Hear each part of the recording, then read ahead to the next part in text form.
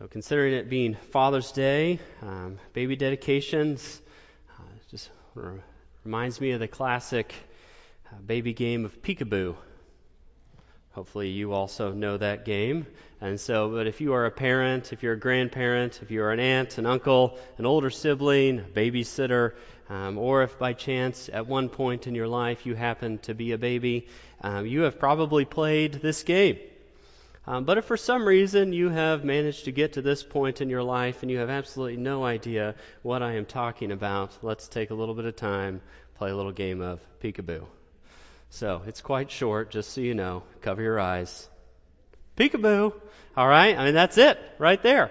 It brings joy to my side. I played a game of peekaboo with several hundred people. I've never done that before, But the reason that we play this game with babies is it's fun, it's enjoyable, they smile, they laugh, but it also teaches them an important concept, and that concept is object permanence. Babies, they need to know that even if they cannot see an object, that object still exists. Grasping this, it gives them comfort. It helps them to know that if for some reason their parents leave the room or some stranger is now holding them, that their parents will come back. Their parents are still there. And so as believers, we also need to be reminded of the concept of object permanence. There are many situations in our life that can bring us to the point that we struggle and we begin to wonder if God is still with us. If God is seeing our situation, knowing our situation, and acting. A few that I thought of this week are death in families. If you're a high school student, been preparing all season, first game, tear your ACL, you're out. No more. Begin to think also of like the economy, money, inflation. Hearing about people getting shot in churches.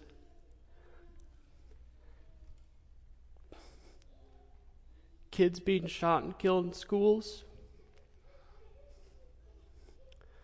Thinking about abortion in our city, in our state. Human trafficking here in Wichita and around the globe. Evil and wicked people who actively oppress the weak and the poor. Our psalm this morning, this is what it's about. It's specifically looking at this last thing.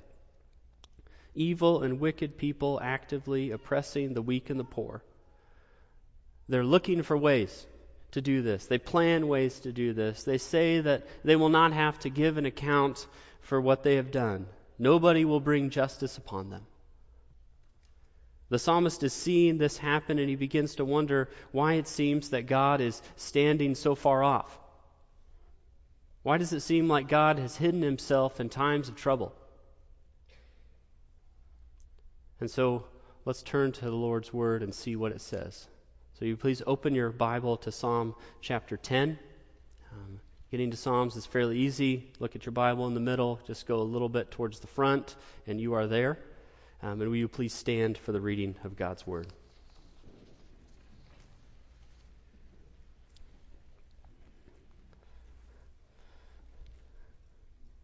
says this. Why, O Lord, do you stand far away? Why do you hide yourself in times of trouble? In arrogance, the wicked hotly pursue the poor.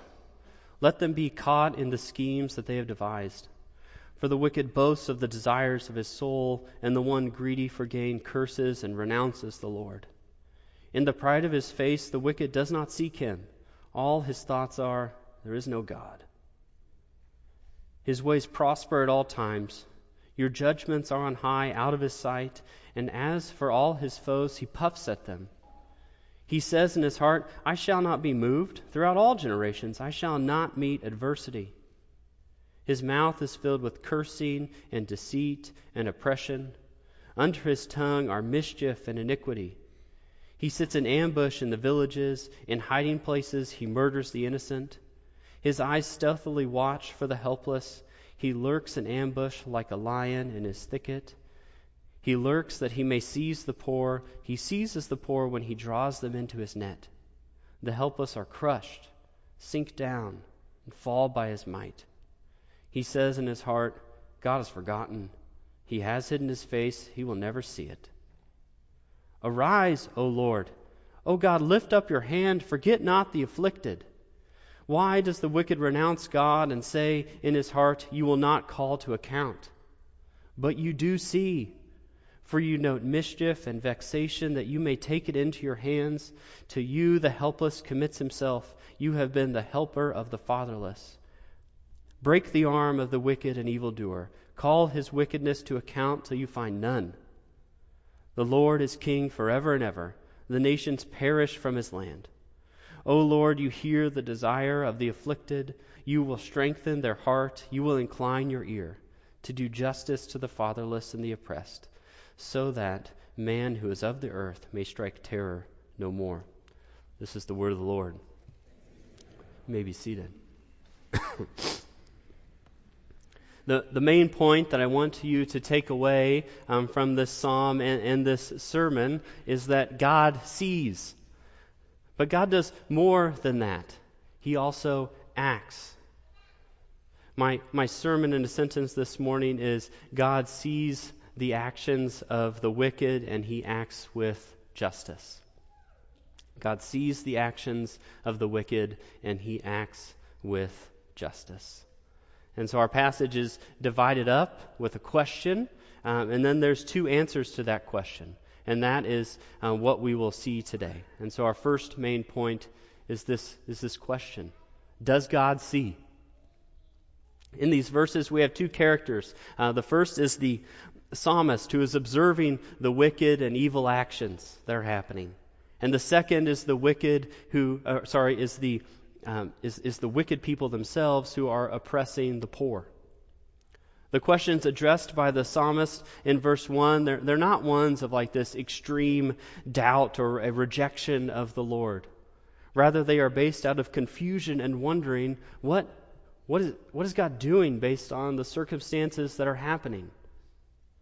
And the reason he's asking them is because of the evil and the wickedness that he is experiencing and that he is seeing.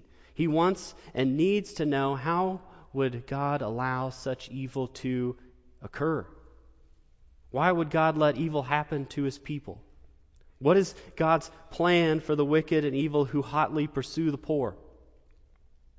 These are all ways to state a question that all of us have asked at some point in our life. If God is so good, why does he allow evil to exist? It's not a bad question to ask. In fact, I actually think it's a good question for us to ask in our lives and to actually seek out an answer for it. The reason for that is because it impacts who we are and how we see the world around us. We live in a world that has evil and wickedness and injustice. Sharon shared about this in her update. Teenage girls being sold. Other girls disappearing from their villages and being forced into prostitution.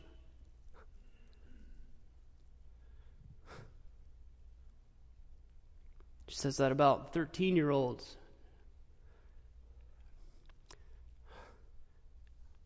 Makes me think of the middle schoolers that I work with every week. Now, I don't want that for them. These things are not okay. And when we hear about it happening and continuing to happen, we begin to ask the question, why, O Lord, do you stand far away? Why do you hide yourself in these times of trouble? We begin to wonder if God sees. Does he see? And our questions are compounded when we hear how the wicked are responding and how they are boasting. Look at how the wicked are acting in verses 2 to 11. He boasts of his own desires and is greedy for gain. He is prideful and his ways prosper. He renounces the Lord. He says, there is no God. He says that he shall not be moved and he shall not meet adversity. He sits in ambush, stealthily watching, lurking so that he may seize the poor and the helpless. He says God has forgotten. He's hidden his face. He will never see it. And these wicked people, they're not outside of the nation of Israel in Psalm 10. They are actually inside of it. They are people who know God's law and have renounced it. Instead of following the Lord with obedience and humility, they have turned to their own schemes and their own selfish desires to get what they want, no matter the cost. They are using the weak and the helpless for their own unjust gain. And this doesn't mean that there's not evil and oppression outside of God's people, but we need to remember that this evil has happened and it still does happen within God's people. Now, I don't know if many of you are sitting in ambush so that you can wait to murder the innocent, lurking behind a shrub or something like that. So, however, I am confident that most of us in here can say that we, in the past or currently, have boasted of the desires of our soul. That at some point in our life or right now, we have been greedy for unjust gain and prideful to work for our own way at the expense of others. This happens when we share stories or events to put ourselves in a better light than others, making it so that people see how much greater we are than those who are around us. This event happens in our workplaces, and it happens with our coworkers, or when we report to our bosses. It happens in our families at times when the weaker person in the family is pushed aside in order to help the ones who are more gifted and productive to succeed. This week I'd encourage you to evaluate your life in these areas. Are you most concerned about your own selfish desires? Are you greedy for gain in a certain area? And are you oppressing anyone else in order to get it? So as we look back at the psalm, we see that the wicked, they're so brazen and they're so confident in themselves that they actually answer the psalmist's question that is asked in verse 1. It says, "Why do you hide yourself in times of trouble?" in verse 1, and they answer in verse 11, "God has forgotten. He has hidden his face, and he will never see it." When we are in times of trouble, we can begin to believe that the words of the wicked are true. Thinking that God has hidden his face and does not see the evil in the world. This could be overwhelming. It can bring hopelessness in our life. And so it makes me think of a funnel. Just grab this one out of the shop. Smells a little like gasoline. But I like to change my own oil in my cars. My dad always did it. He taught me how to do it. I just like to do it. I don't really know why. I like it when my hands are dirty. There's like grease stuff in the cracks of your hand. I know it's weird, but I like that. But when I finish draining out the oil out of the car, the used oil, you need to fill it back up again. So you take your funnel and put it in the top of the engine where the oil goes. Well, it's always important. If you don't know where the oil goes, don't change your own oil. That's just a fact you should know. All right, but you put the funnel on the top of the engine. You begin to pour the oil from the 5-quart jug into the funnel, and it goes down into the engine. It's pulled down. It's sucked down. When we're in times of trouble and it looks like the evil of the world is too much, we can feel like this oil being pulled down and sucked down, feeling like there's no way out and there's no way to solve the problems. We're just in it and just feeling helpless and hopeless. We feel beat down and overwhelmed by the wickedness. There's so much, and it's so hard to know even where do I even begin to combat the injustice. We could become paralyzed for action, not knowing what to do or even if there's anything that we can do. But like playing a game of peekaboo, we wonder if God is still there. But we must remember that our feelings about a particular situation and event are not the only defining truth that is around us. Our feelings, they do matter, and our feelings are good. but they should not be the only thing that guides us. We must also trust in the truth of God's Word, knowing that God does not shift or change with our feelings or with our circumstances. And one of the ways He does not change is in His desire to care for His people. God does not abandon them in times of trouble, but we can have confidence that God does see. The righteous know that God isn't hiding His face, but He sees all. So our second point today is that God sees. We have seen the problem, and the response to the problem is to cry out to the Lord for help. These verses, they are a prayer for deliverance, asking God to not forget the afflicted. The prayer begins in verse 12 with, "Arise, O Lord." This is also said in Psalm chapter 9, verse 19, and Psalm chapter 3, verse 7. But these are remembering the words of Moses all the way back in Numbers chapter 10, verse 35. In Numbers 10, the nation of Israel is leaving Mount Sinai, and they're moving to the border of the Promised Land. And in the Promised Land, there are wicked and evil nations. They're preparing to go into it to drive out the wicked nations, and they know that they will need the Lord's help to do this. And so when the Ark of the Covenant began to set out, Moses would say, "Arise, O Lord, let your enemies be scattered, and let those who hate you flee before you." In Psalm chapter 10, verse 12, the author is asking God to arise in the same way, to come to protect the people of Israel and to bring justice on the wicked. God will lift up His strong hand, and He will break the arm of the wicked and evildoer. The wicked, they were prideful, and they trusted in their own strength. They did not think that they would be moved or that they would ever have to give an account for what they had done. But instead, their boasting and their greed will be broken.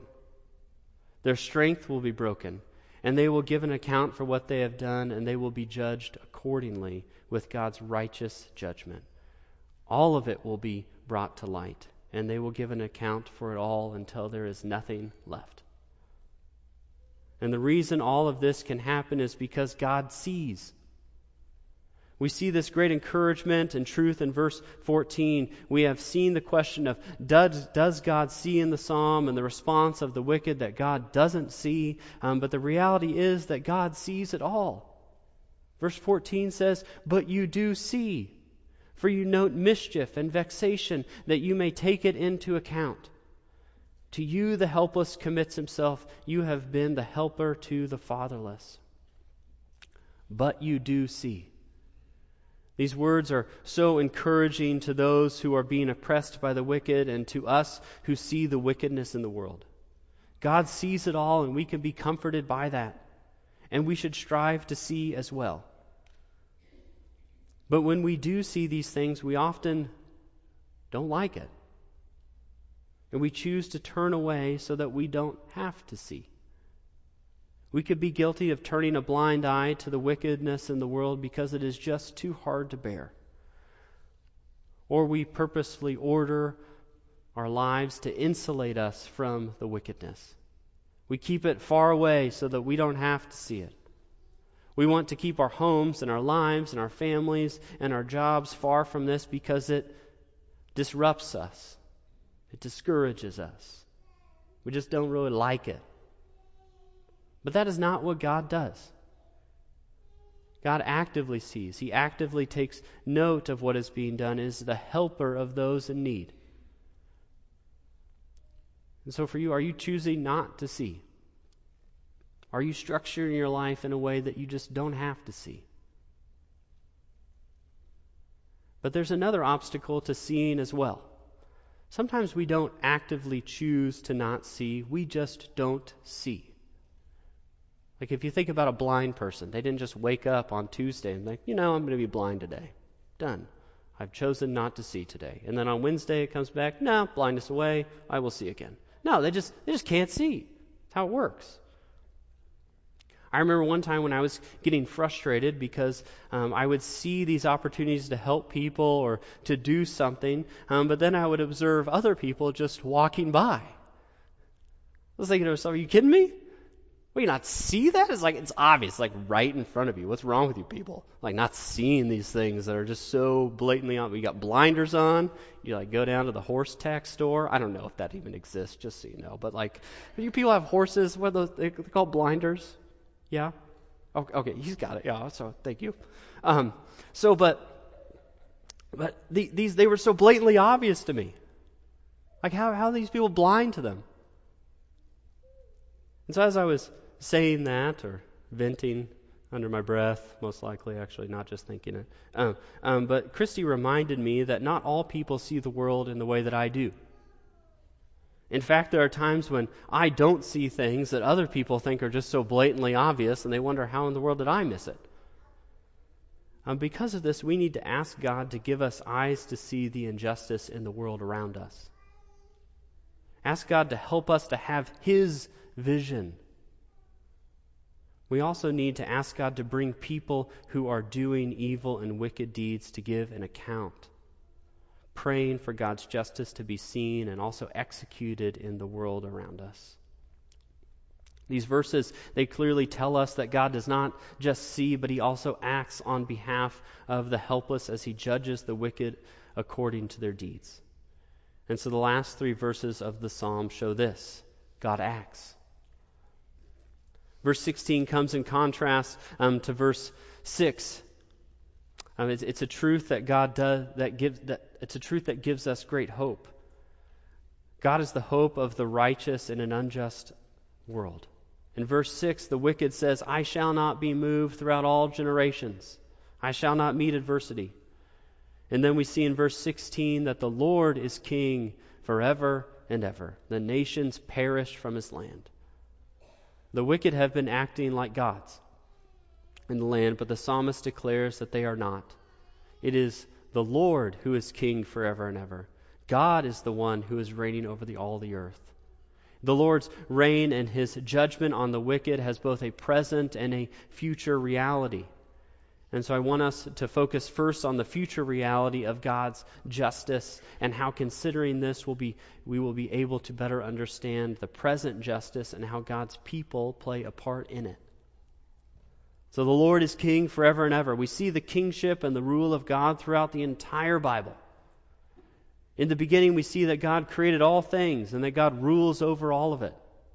Then we see here in the middle of the Bible in Psalm 10 that the Lord reigns forever and ever. And finally, if you go to the end of the Bible in the book of Revelation, Revelation 11:15 says, "The kingdom of the world has become the kingdom of our Lord and of His Christ, and He shall reign forever and ever." The Lord is the king now and for all time. However, the ultimate judgment of the wicked from God, the forever king, will come in these last days, in the final judgment. This judgment and this justice will be perfect and it will be absolute. No person will escape it, and all will have to give an account. And if we are honest with ourselves in that judgment, we too will be found guilty. We have all sinned, we've all fallen short of the glory of God. But there's hope for us because while we were still sinners, Christ died for us. One of the ways that we like to explain the good news of the gospel is through 4 categories: with God, man, Christ, and response. There's so much theology and so much knowledge that can fit into these 4 different categories, but today we're going to focus on justice. And so we've seen that God is the king forever. God rules over all things and all people. God also sees the evil and knows the cause of the helpless. He is the one who will bring righteous justice on the earth, and God will one day destroy evil and all who do it. And as we turn to man, we see that people are both wicked. Man is made up both of the wicked who are oppressing the poor and the helpless who are being oppressed. Man renounces God and turns to his own ways, seeking his own gain and his own pride. And because of the sinfulness of man, they are under God's just judgment, and the punishment for that sinfulness is death. But Jesus is the one who took the punishment that the sinful and wicked people deserved. And this punishment that we all deserve because all have sinned, because Christ died for us, but Christ died for us that while we were still sinners. And so there's two responses to this. We can say, no, I don't want to do that, and continue in our sinful ways and take the judgment that will come upon us. Or we can admit that we are sinners, placing our faith in Christ's death on our behalf. And when we do this, we accept that we deserve God's judgment on our sin, but we are also acknowledging that Christ died for us, and we are so thankful and grateful for that. If you've never heard this message of the good news of the gospel, I'd love to talk with you more about it after the service. I'll be up here. Some other elders will be up here as well. The gospel is God's justice in action. He does not let sin go unpunished, but he also shows love for those who have sinned by providing a Savior in Jesus Christ. God justifies us, and he declares us not guilty of our sin if we have placed our faith in Jesus. God gives us what we don't deserve, and he shows his patience with us.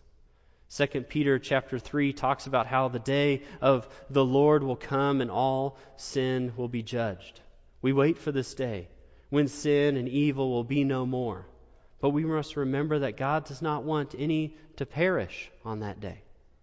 God is patient and wants all to come to repentance and faith. And so, church, let us respond in the way that God does. The future judgment is reserved for the Lord, but there are present areas where God is giving justice, and as people who have been justified by God, we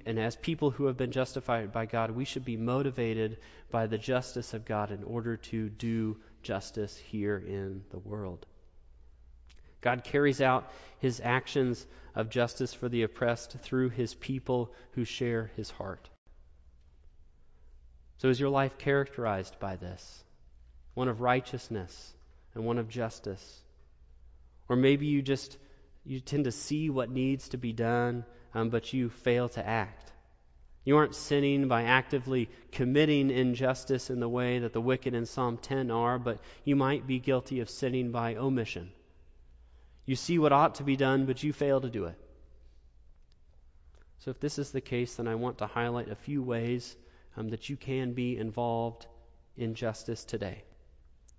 And the first way is by telling people about the coming judgment of sin and how they can be saved.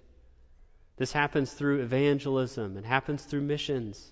God calls us to love the lost with compassion and to share the gospel with them. God does not want anyone to perish on the last day, and we as his people should not want any to perish either. We must pray for God to change their hearts, asking that they would repent and turn to the Lord. Pray for the Lord to give us opportunities to share the gospel and to call people to respond. Another way that we can show justice for the oppressed is by partnering with our missions partners in the work that they are doing. A group of 12 people working together can do a lot more than 12 people working as individuals. I saw this when we were at Student Life Camp with the 7th and 8th graders a couple of weeks ago. Our group of 7th and 8th graders, we always went around as we played these games at camp with another church, and they were mostly high school students. And so as we came to the Water Day game of tug of war, I didn't have a lot of hope. You know, it's just a little thing my soccer coach used to call bigger boy advantage. Okay? High school student versus a middle school student, tug of war, who's going to win? But let me tell you, people, we absolutely whooped them in tug of war. I mean, it was like the quickest bout of tug of war I've ever. 3 seconds, pulled them right across the line. It was awesome. But the reason for this is we pulled as one big group to get the job done. And so when we partner together in missions, we can do more. And so Sharon gave us several ways for us to partner with the ministry and the work that's being done by Bridges for Justice. Supporting the work financially by sponsoring a woman who is in training or by buying a bag and by praying for the woman who made that bag. We must also be willing to get out of our comfort zones and cross over different dividing lines to build friendships with families and youth who are at risk for human trafficking. Human trafficking is not something that just happens in India. It's alive and well here in Wichita. So pray for the protection of vulnerable children and ask God to show you ways that you can come alongside families and children in need. God's justice for the oppressed also happens through our governing authorities that God has put in place. In our culture of today, here in Wichita, we have the ability to be active and involved in the government's ability to have and make laws that exhibit God's priorities and justice. This is what Josh was calling us to do last week, to be involved in this process by being informed and active in it. Specific application to this would be being informed about the amendment to the Kansas Constitution and voting on August 2nd as it relates to abortion in our state. We should do this. We should also work to be involved and to advocate for the people who are considering abortions and caring for them. Much of this advocacy happens on this local political level, working to have a city and a county that builds up the poor. Being involved in these things will mean that we have to get out of our comfort zones, though. One of the main needs that Choices Medical Clinic has right now is mentors for these moms and dads who come to the clinic. Being willing to come alongside them, to care for them, and to share the gospel and biblical truth with them. These can be difficult relationships to navigate, but all discipleship relationships are difficult to navigate. But sometimes the things that are difficult to do are actually the things that are the most worth doing. The final missions partner I want to highlight is the Union Rescue Mission. Many of you serve there already, and we will have a chance to hear more about the ministry of the Union Rescue Mission next Sunday when Doug Nolte comes and shares of the trip around the world. But they need our help to help these men know Christ. Some ways that you can do this are through serving in the Solid Ground life-changing program. It's a long-term recovery program that focuses on rebuilding, restoring, and redirecting a man's life so he can transition back into the workforce and back into independent living. You can also help with the Steps Toward Economic and Personal Stability program, also known as STEPS. You can lead a Bible study in this, teaching God's truth. You could teach life skill classes to the men working through it. One of the most practical ways and things that you can do is to be a friend to some of the men at the Union Rescue Mission. Church, never underestimate the power of a good friend who is willing to be there for you in difficulty, who's willing to give sound biblical advice and pointing you to Christ. I know that I would not be here today if I did not have people in my life who are good friends to me. And many men at the mission need this. And so the need for God's justice in our world is ever present because sin is ever present, but it will not always be so. Jesus came into the world with the purpose of putting an end to sin and putting an end to evil, and he accomplished that purpose 100%. So when you are tempted to doubt if God sees or if he is there, remember the object lesson that your parents taught you a long time ago when you were a kid through the game of peekaboo. Object permanence. God is there with us in these things. He sees and he acts. And he will use his people to bring justice for the afflicted. Will you please pray with me?